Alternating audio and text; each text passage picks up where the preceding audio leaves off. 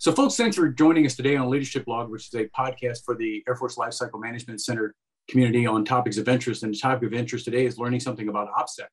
So we've got some experts assembled for us to help guide us through these topics. We'll ask everybody to introduce yourselves.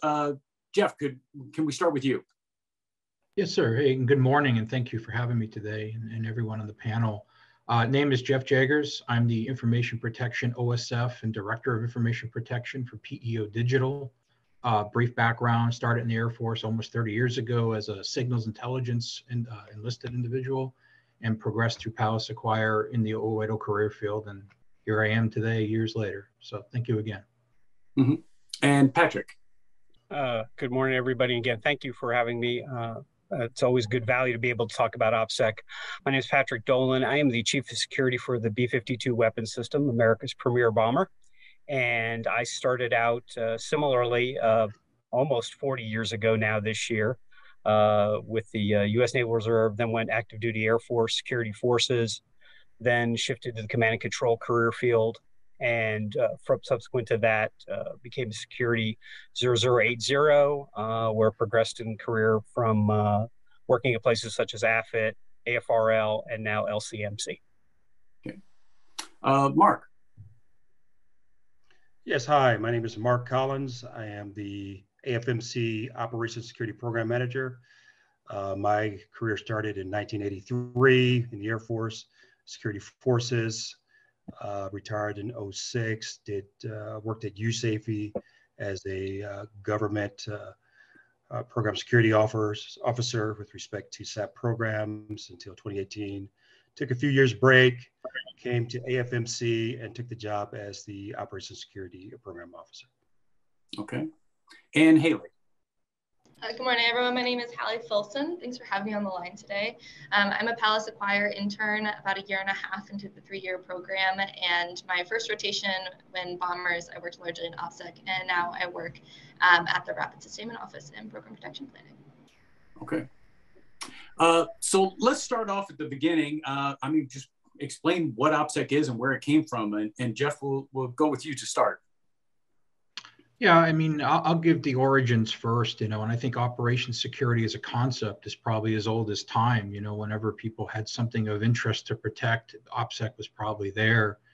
And, just locally speaking at Hanscom in Massachusetts, Paul Revere probably was a known OPSEC practitioner at the time, just didn't have the name for it. And you could actually say that redcoats were probably the first critical indicator of something that we were observing at the time. And then we evolved into a Second World War where you hear the famous loose lips sink ships, and you think of Patton's Ghost Army, where deception and OPSEC were combined to ultimately deceive an adversary. And then as we move forward to the Vietnam War, we're jumping kind of fast, but the distinct things in OPSEC's history when we were losing, ironically, B-52s at a high rate over North Vietnam, and they were tasked to figure out why that was happening, and they really started getting into the ComSec monitoring and determining where we were losing information and why the enemy was able to be successful. And that's when we heard that first coinage of Purple Dragon, and there's actually some interesting literature on that historically. But I think really when you look at the crystallization and the formalization of OPSEC, it really comes to 1988, where President Reagan issued, and I hope I get this right, National Security Decision Directive 298, and that literally implemented or directed federal agencies to create a formal OPSEC program. And then, of course, we evolved from there, from the Gulf War to the conflicts in recent time with the integration of social media and how to figure that out to where we are today, ultimately, with how to, educate, adapt, and keep OPSEC relevant. And really the book answer of what it is it's a 5-step process of identifying critical information, coupling that with threats, vulnerabilities, assessing risk, and then applying countermeasures. And I think that's deceptively easy in definition, because a lot of people don't understand that it's a peripheral kind of protection concept, that it is not stagnant. It is very flexible. It is highly environmentally relevant to what you're doing and what is sensitive to what you particularly are doing. No, it may not deal with classified, but it certainly deals with sensitive information and indicators that will enable an enemy or an adversary or even a competitor in modern terms to be successful in diminishing our operations or mission success. Mm-hmm. And so kind of a lot there, but that's kind of the evolution and basic concept of what OPSEC is as a security discipline. And there's a lot of examples of you take seemingly harmless information from a number of different sources, you meld that together, and suddenly you've revealed something that could be significant. Is that correct? Absolutely. Yeah. And we, you know, in one of our old training models, we literally had a puzzle in different puzzles, you know, had, you know, a haircut, a recall roster. And if you piece it together, you can get ultimately a deployment schedule and destination. Absolutely think of it as puzzle pieces. And every, you know, and you think, you know, everyone that contributes, we're a very large center, and everyone that does their part to mitigate those pieces from getting out, mitigates the success of an adversary analyst of piecing together a larger piece of information, if you would. Yeah. I mean, it just teaches you to know that, you know, even little simple things you might think is not a big deal, but together it can be a big deal. So, yeah, absolutely. So we've been dealing with this COVID situation now for, I don't know how long. It seems like forever now, doesn't it? I mean, yeah, absolutely. We've been doing this teleworking and stuff. I mean, and that had to present some real challenges to OPSEC, you know, having employees working from home and doing things like this. So let's talk a little bit about that, the OPSEC challenges in today's environment. Patrick, do you want to address that? Yeah, I can talk about it a little bit. With regards to that, what we first found as a challenge was what could we use to do certain discussions, be it unclassified, on our systems. And interestingly enough, around the same time that we started implementing the lockdown type strategies, the Air Force, DoD at wide, instituted the controlled unclassified information regime, if you will, from the DoD directives on down and then through Air Force as far as how we had to adapt to it. So what ended up happening is now we just thought, well, okay, FOUO is what we were doing. Oh, now we have to do CUI, but can we do CUI over our systems, over our networks? And what we found out was that there's a lot of, if you will, determinants by different agencies and organizations within the government, from NIST to DoD to various other entities, on how we go ahead, National Institutes of Standards, by the way, and NIST is, how everybody looks at things. For example, we had the FedRAMP system. And so it said, okay, FedRAMP, is it good for CUI? Is it not good for CUI?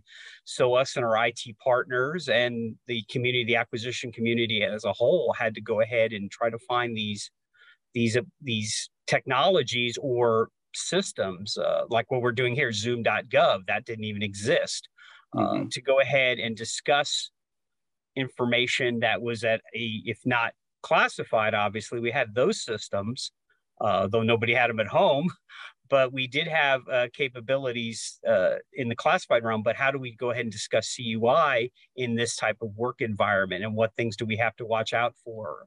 Turning off our browsers, making sure that we're using the most updated software on our machines, pushing software pushes, determining, again, for, like I said, the FedRAMP, what could be CUI, what could not. So that was a major challenge right off the bat when we went into this lockdown telework setup. Yeah.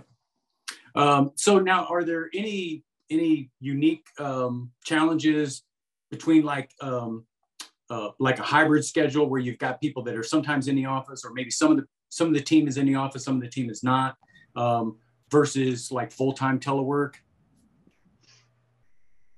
I think in our case, there usually is not too bad with a full-time telework, as long as the individual has the system set up.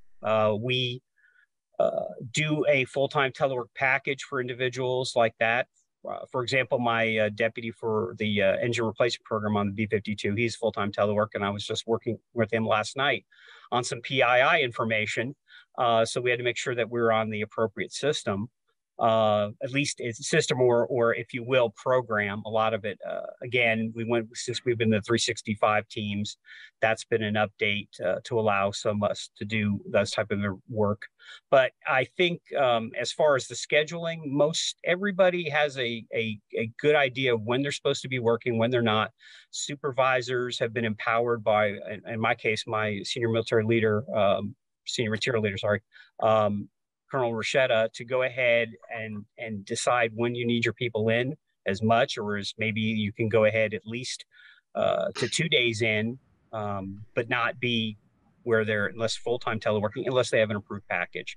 Yeah. So again, a lot of it is construct and willingness of individuals to go ahead and make sure that they come in if their system isn't working and get it worked on, or say, hey, I've got to go ahead and come in because I've got something else to do. So that's been some challenges, but again, through leadership and cooperation, we can overcome them. And Mark, you have something to add on that? Yes, I wanted to add that I find that the environment is one of the biggest factors to consider with respect to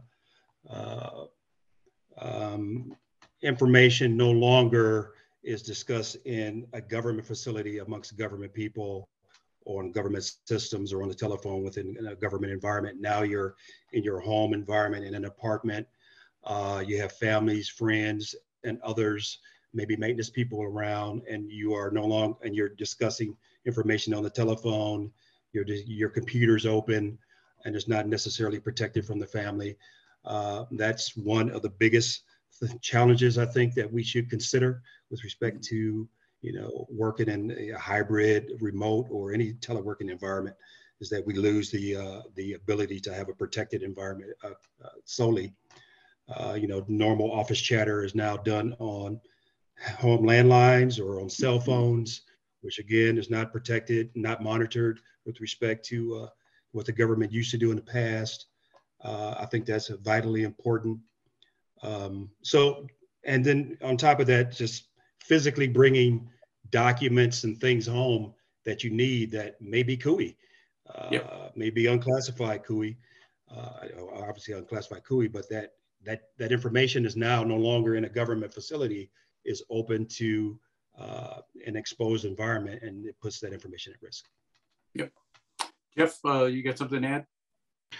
Yeah, if I could, and those are excellent points, because those are always the backgrounds and everything that we have to worry about. But I think the interesting thing, telework has actually probably enhanced OPSEC because it's dispersed us. So if anyone potentially was watching patterns, they have a lot harder time now to watch, a grouping of people doing work. However, I think it's important to remember that most people are now coming in when they have specific meetings or even classified meetings. And individually, you're recreating new patterns that in essence could be an indicator of the value of your meeting, because you routinely now telework. So I think that's what I meant originally. You have to be adaptive in this. If you believe there's something monitoring, you're always breaking and reestablishing patterns, and those in OPSEC terms are indicators of something that someone may find of interest or value. So certainly this has pushed us into a realm where electronic systems are now much more important. Haley, could you address it a little bit about how we secure those systems? Yeah, absolutely. So when I worked under B52, under Pat, who's on the line, and with the guidance of Mark Collins, also on the line, and under direction from Colonel Rochetta, our unit employed an electronic security system assessment, also called an ESSA. And it was an opportunity to use resources that are available to us when approaching this new environment. So this was a monitoring mission that is submitted through the 16th AF, but the actual monitoring is done by the 68th NWS Network Warfare Squadron, and they are fantastic and super communicative and very easy to talk to. But it was essentially we deployed what was called email monitoring, so monitoring email communications, and we specifically chose 2 units in B52, being the Radar Modernization Program, RMP, and sustainment, to be able to look at what the email communication looks like on the day-to-day, understand how people communicate under electronic systems, how people gauge and utilize OPSEC in these systems, and also it contributes data when you're talking about risk analysis and things like that. So we employed this ESSA and we submitted to the 68th NWS our SIL, our OPSEC plan, and an email keyword list. And the keyword list would automatically filter emails that would then be analyzed by 68th NWS analysts. And we talked to some subject matter experts in RMP and sustainment about what sort of terminology kind of is the conglomeration of critical program information, critical components, and acquisition, because we wanted to make sure that we're really adjusting and capturing what acquisition and OPSEC looks like together. And at the conclusion of this mission, we got lots of specific examples of emails that were sent maybe from personal computers or maybe specific communications that even though the information wasn't CUI, it maybe should be, we should talk about how to protect it better, and maybe it shouldn't just be unclassified and things like that. And then the 68th NWS gave us a summary report of specific things we can do to improve our unit. And so given all of these wonderful tools that were provided us through this monitoring mission, our unit was able to have a discussion unit-wide, get everyone involved and say, this is what we see when we communicate through these electronic systems. Let's reframe how we think about how we talk about OPSEC and security in these things. So being extra cautious and considering, even though it's not classified or even though it's not CUI, what sort of interpretation can we get from this, and being able to do other workarounds, like using DoD Safe, which is a great option to communicate with people who do and do not have a CAC, and engaging in a conversation with industry of, even though you may not have certain encryption capabilities, let's still make sure we're accounting for OPSEC. So it's using resources like that is really helpful in making sure that we're really understanding everything when it comes to communicating in electronic systems. So that's an interesting way where, I mean, actually that's an improvement. I mean, you're enhancing our overall security by using these electronic systems, or by monitoring them as we migrate more and more to electronic systems. What are some other ways that we can make OPSEC better? And Jeff, we'll go back to you. Yeah, I think better is a tough thing. I really think we have to work on the fundamentals of re-educating the future and generations that leadership involvement is critical. It's not a security thing. It's inclusive of all of us. It requires all of us as a culture to understand it. And I think, you know, like the ESA example, you know, the struggle is bringing real world application and bringing it home in a non-attributional manner to say, hey, look, it's not just shred, it's not just this, it's a lot more complicated and potentially harming or damaging if we don't do it right. And so I think continuing to drive on that and continuing to bring everyone involved from the top down and the bottom up is always going to be our struggle as generations come and go and as people move on. And I think if we can get those two consistently, we would improve OPSEC overall. Yep. And Mark? I just want to add to that point that, I mean, to say less would help, like what Haley was talking about, the fact that we send information to our personal computers, to our email, to our phones, so we can have it readily available, is a major problem. So to say less, to practice a bit of need to know with respect to who needs to know this information and what they're going to do with it. Is it going to contribute to them materially? So to have that sort of concept with respect to information, to think OPSEC, to plan, like Jeff was talking about, to plan from cradle to grave with respect to including an operations security professional from the beginning to the end of processes, test plans, operational plans, to think about those things. And with respect to talking less, with respect to public affairs and even our commanders, when we have tests, do we need to, you know, broadcast the test? And then how much information do we need to share about the test, whether it was success or failure? Did we reach milestones? All that is important in protecting us operationally. So I just want to add that to what Jeff was talking about. Okay, so let's migrate over to like unit social media, SharePoint pages, things of that nature. What are some ways within those systems that we can verify that OPSEC measures are in place? And Patrick, let's start with you. Well, first off, you need to make sure that you have a social media policy. So we follow basically down through LCMC, through our organization and the directorate, to make sure that individuals understand what they should be doing in social media and what they shouldn't be doing. We're not going to put the genie back in the bottle. There's people that, Facebook, Instagram, a whole other slew of different things. There's message boards people go to. There's a lot of different Twitter areas where basically it goes back to the education of individuals knowing what they should talk about, what they shouldn't talk about on those platforms. So as far as like SharePoints, you make sure that you have your domains correct. Again, if you're serious about OPSEC, you have to know your IT folks. In our case, it's the Mission Information Systems for our directorate. Also, we need to make sure that individuals know that certain devices could be of a security risk. Everybody probably is pretty much aware these days about TikTok and the controversies around that. So again, that's one of those things where in social media, members need to be aware of these possibilities of a social media company, entity, maybe not having the best interests of the United States at hand, ourselves, or again, a lot of it is coming from foreign sources.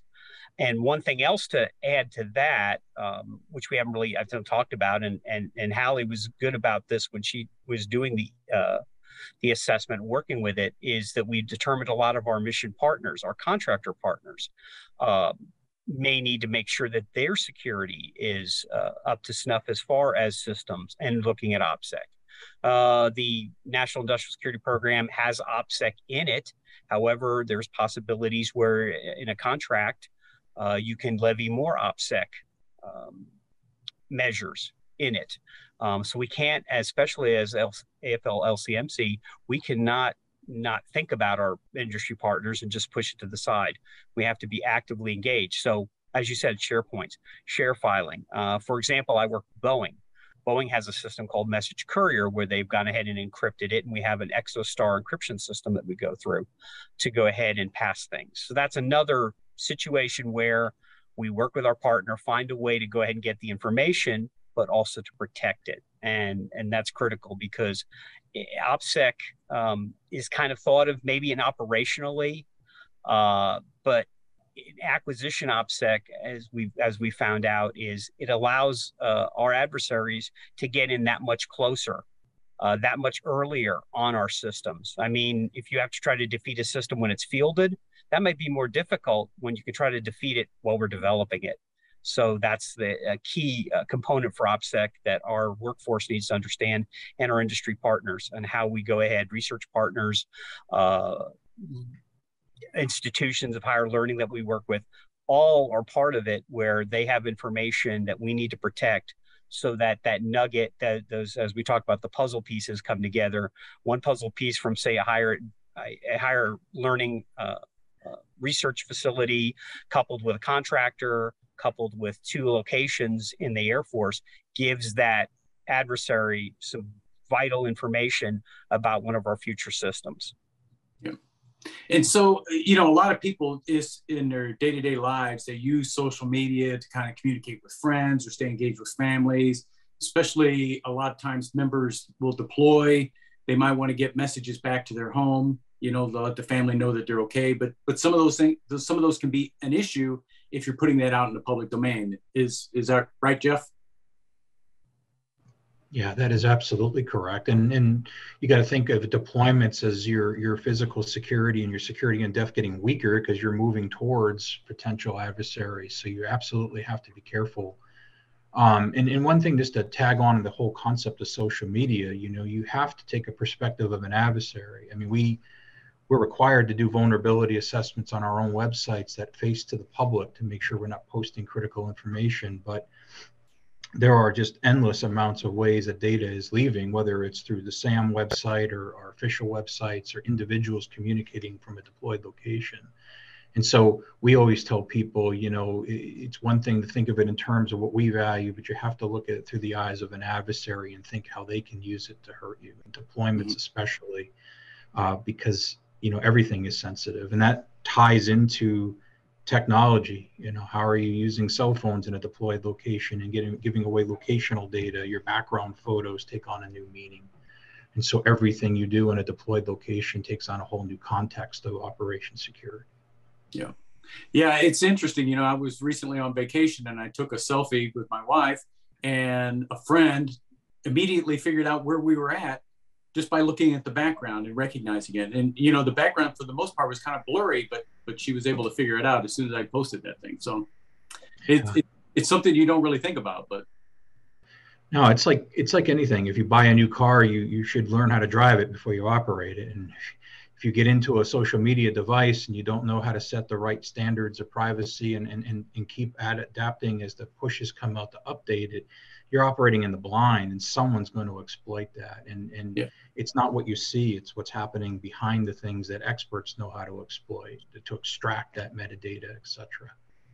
I remember reading about there was an app that runners were using, and it tracks where they run. Okay. And so after it's done, then it would post a map of what route and how fast they ran it and what the distance was and everything.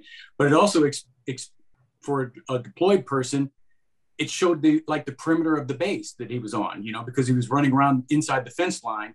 And so you knew exactly where the fence line was by seeing that posting. And, Mark, is there anything else you could think of that people should be aware of on their own personal social media sites? Yeah, I mean, initially think about what's the purpose of the site. What are you trying to provide to people? What information do you think they need to know? They need to look at it from an identity theft perspective. Think about what could be stolen from that information that you're posting. Think about if you're putting your maiden names down, family names, friends, pre-post actual location movements, like you mentioned, pictures on these sites.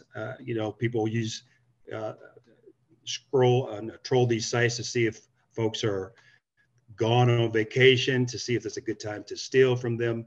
So you have to look at it, like Jeff said, from the adversary perspective, to see what you're posting and how that information can be used against you as you post that information. So I just wanted to add that too.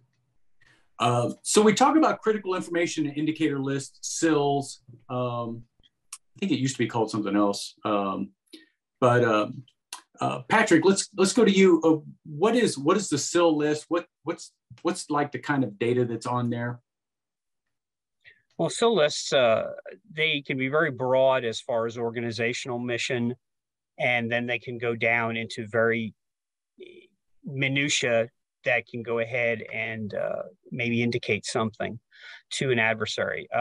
In the case where we were talking about earlier with the ESSA, that Hallie did, she had to go in depth with each of the two organizations that were selected by leadership and find out what was those what CIALs, and what was the most critical information that we needed to protect. So when doing so, she was working with engineers, program managers, the slew of people. I mean, there can be things in finance, there can be things in contracts that people don't even think about.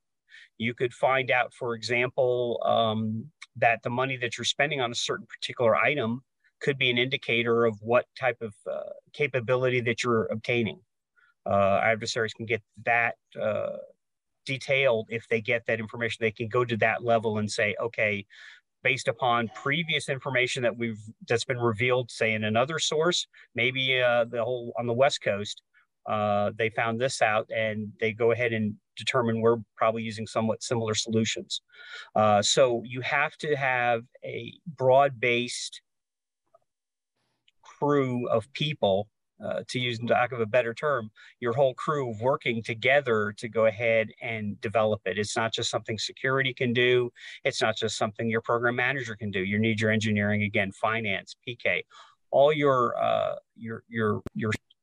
skill sets that are involved, your POE folks, your personnel that are working logistics. Can't forget that part, because then again, talking about parts, they have a lot of information that they're going ahead and putting out, for example, on failure rates, mean time between failures. Is that an information item that we need to go ahead and protect, simply because now our adversary maybe can calculate our mission readiness ratings? So as you can see, it's kind of like you look at it and you look at it some more, and then you look at it some more, and you try to go ahead and go down into the depths of what's going on. So I think that that's a real key indicator in the acquisition community. I think a lot of times we're taking more from the operational community and saying, okay, that's what we have, but we need to really look at it from the from beyond the operational into our acquisition battle space, because we are, war fighters in the acquisition battle space. And that needs to mean that we have everybody on board looking at what could be advantageous for the adversary to obtain. Yeah, so that's a great point. I mean, that's really why OPSEC has to be everybody's responsibility. You can't just leave that to the security professionals, because a lot of times you don't have the basic level of knowledge about that system to know what's important and what's not. Jeff, do you agree with that, or? Oh, that is spot on. Yeah, and that's like, again, you find out that it's more of an analytical. Truly, you have to put a different kind of hat on than a security hat. And I would say even expand it beyond that. If I was a bad guy watching, and I often use, like, in the historical follow the money, right? Because you watch where AFES is going, watch where supply. You extend out your peripherals of protection.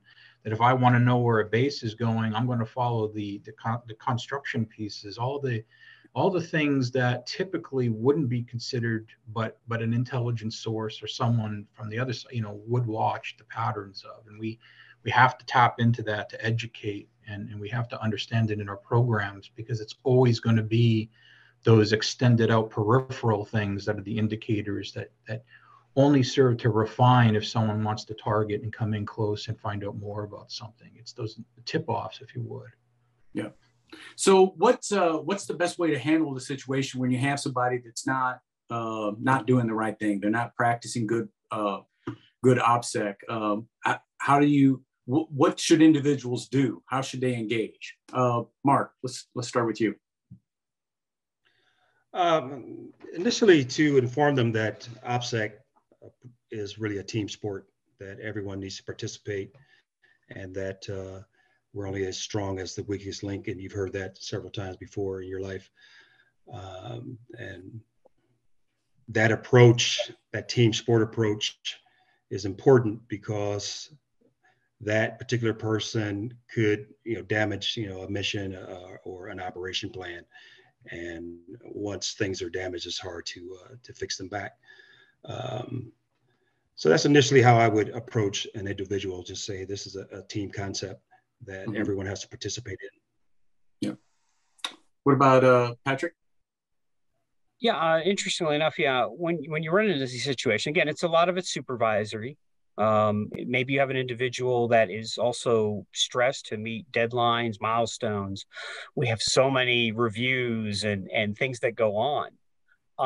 One approach that I've tried to use, especially this goes back to being an Air Force Research Laboratory, especially kind of effective, but effective also in our business here at LCMC, is that you expound to the person and explain to them, yes, you're working so hard on this. Most people, I would dare say, our workforce is so motivated to going ahead and achieving, improvements, new systems to the warfighter.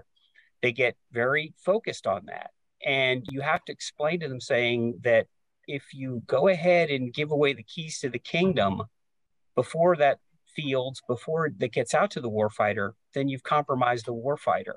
There's a saying in the Defense Counterintelligence Security Administration to deliver uncompromised. And so what you have to explain to individuals that are having trouble adhering to OPSEC is you're delivering something compromised. All your hard work doesn't mean anything if the system is defeatable by our adversaries.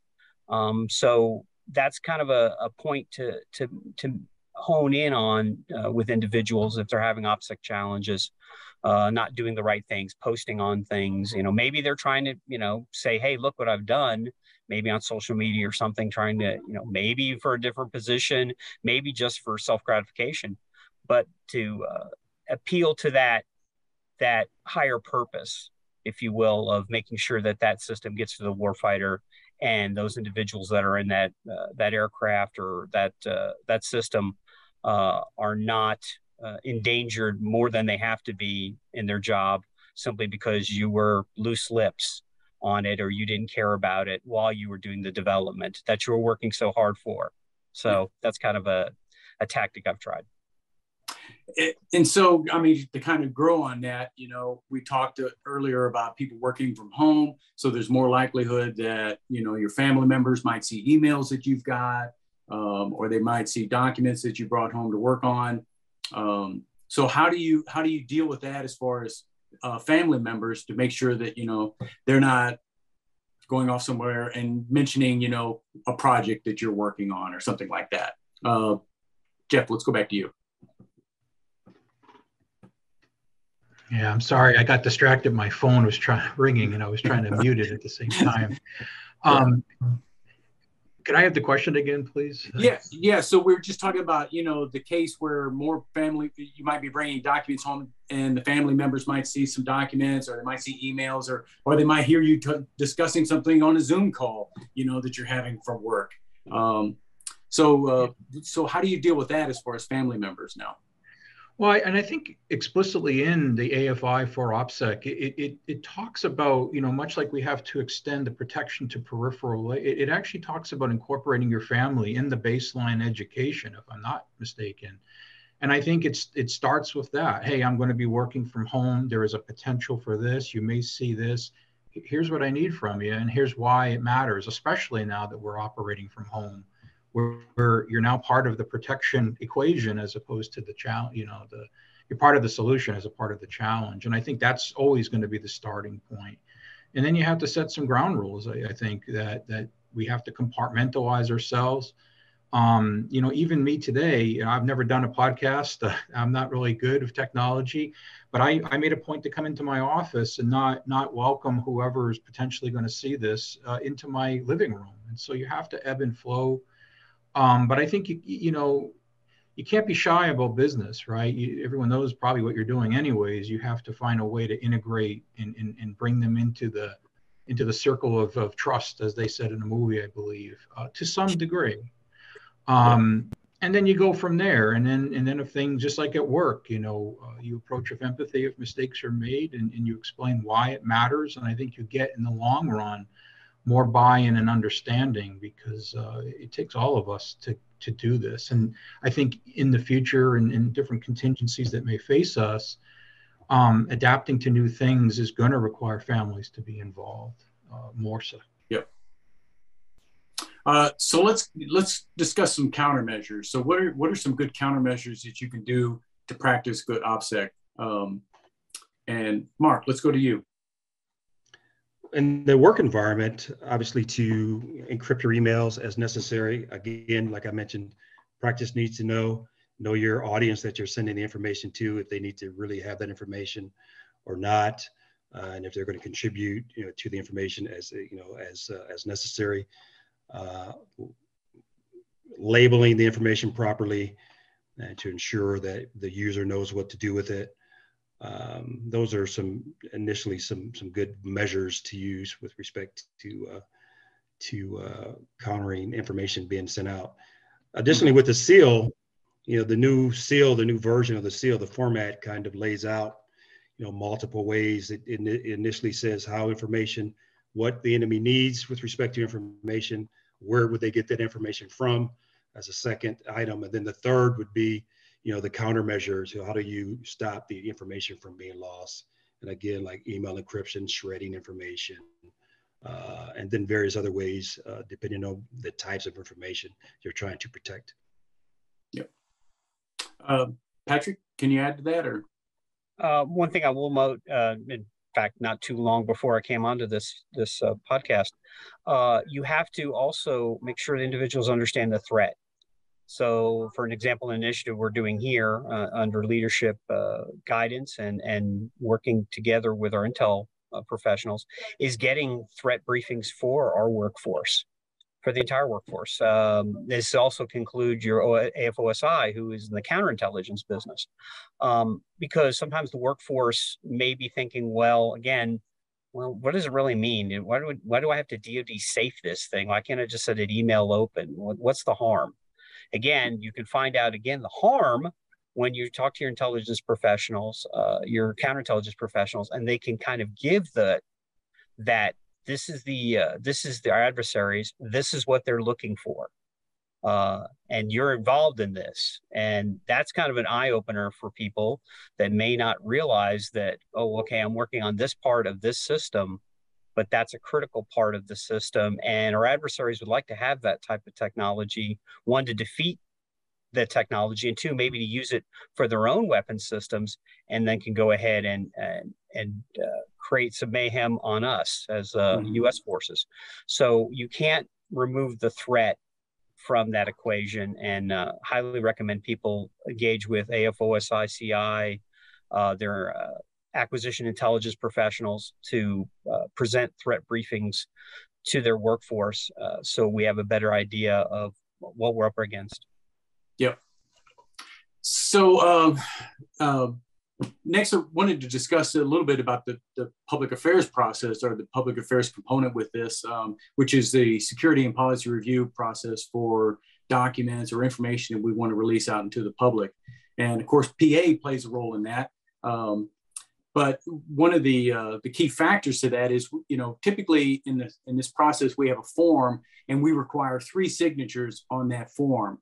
One of them is the requester, all right? And one of them would be like the commander or his designated representative to sign off on it. But then the third signature on that is always got to be the OPSEC representative for that organization, and it's got to be someone who's an OPSEC professional, but it's got to be a person who's embedded into that program so that they understand, the relationship between the program information and also the need for OPSEC security. And those signatures are required on our form before we'll even consider that information. But I know one of the things that I always like to point out to people is that when you're pushing something out for security and policy review, you're releasing that to the world without any controls whatsoever. Okay. And so you need to ask yourself before you do that, am I willing to share this information with my adversaries? Am I willing to give this to everyone? Okay. Without controls, because once it's out there, it's out there. Okay. There's no taking it back at that point. So, have you guys been involved in this process as well? I would imagine reviewing documents or things like that. Jeff. Yeah, absolutely. And I appreciate you bringing this up, because it's one of our challenges, especially sitting at the directorate level. When our PEO has a briefing to give, it's an aggregation of divisional stuff. And we always are trying to stress that we need time. We need the building blocks to be assessed as they get built, because at the time they come up here, my brain, I may catch the majority of the stuff, but I don't know every SIL, I don't know every class guide, and so timing is critical. Absolutely important that we're involved in the process, because like you said, once it's gone, we can't pull it back. And we want to encourage people to also think they got to be very careful with pictures. Where are they acquiring pictures from, and where are they acquiring certain data sets? Because if they're simply just internet searching things, as we know, there are things out there that we do not want out there, and they're not authorized to be out there. And so we're very key on finding the sources of where they're deriving stuff. And again, I think it was mentioned earlier, it still comes back, much like the social media. There has to be an official driver to this, because it is a lot of effort and a lot of potential risk to release data. And if it doesn't serve an official purpose, it shouldn't be heading our way. Yeah. And so I just think that they emphasize building blocks, earliest involvement at the lowest level as the things get, combined. That's one of our challenges. Yeah, I think that's a great point. And it's a discussion that we have a lot, especially recently, that just because you are authorized to release information, it doesn't necessarily mean that it needs to be released, because in some instances, it's just, if there's not a reason to put it out there, then we just shouldn't put it out there, I know in some instances on the acquisition business, there's information that you've got to put out in order for, if you're requesting bids on a contract or something like that, you've got to give the contractors a little bit of information, but you don't have to give them everything, Mark, go ahead.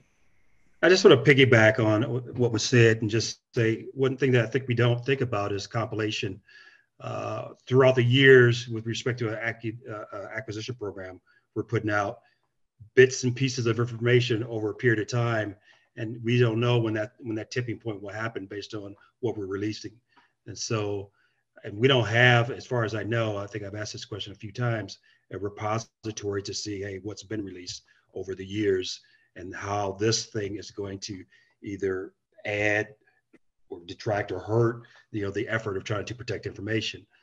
And so I just think compilation is one of the areas that we have to consider before we actually release stuff as well. So I think that pretty much brings us through all of our stuff. But before we finish, I just want to go around and see if there's anything that we left out or anything that you guys would like to add back in. And we'll start with Hallie. Is there anything to add?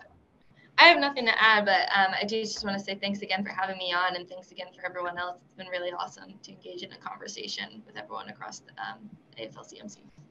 Thanks. Mark?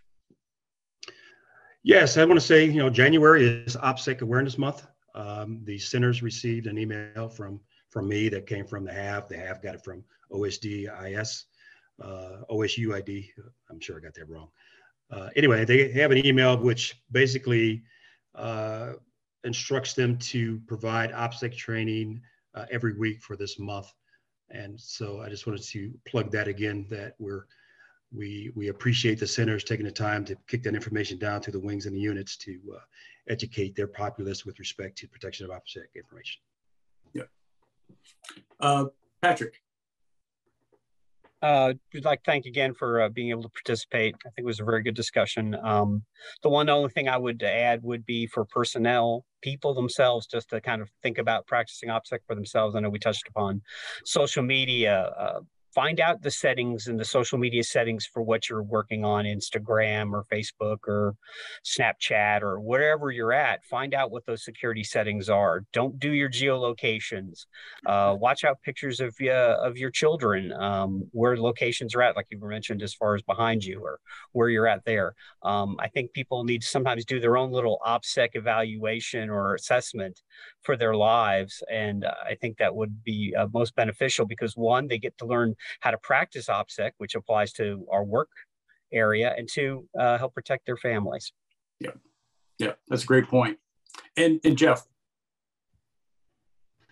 Yeah, no, again, thanks. And I would just say, at a time where we are moving fast and poking innovation everywhere we can with tired brains, we have to slow down, think before we commit an action, and use our challenges for our benefit. We are very large organizations now, and if just everyone understands that they have a piece to this, if they all contributed, we would diminish what our adversaries are getting. And so I would just conclude here, don't undervalue what you know and see. Everyone has something of value to an adversary, and so just keep that in mind. Don't hypersensitize things, but certainly ask us for help. We're in this together, and we're all discovering new ways and adaptations to get through business the right way, and that's what we ultimately want to do together. Over. All right. Well, again, folks, thanks for joining us today on Leadership Log and helping us understand better OPSEC and the importance for everyone to be involved in it. So thanks again.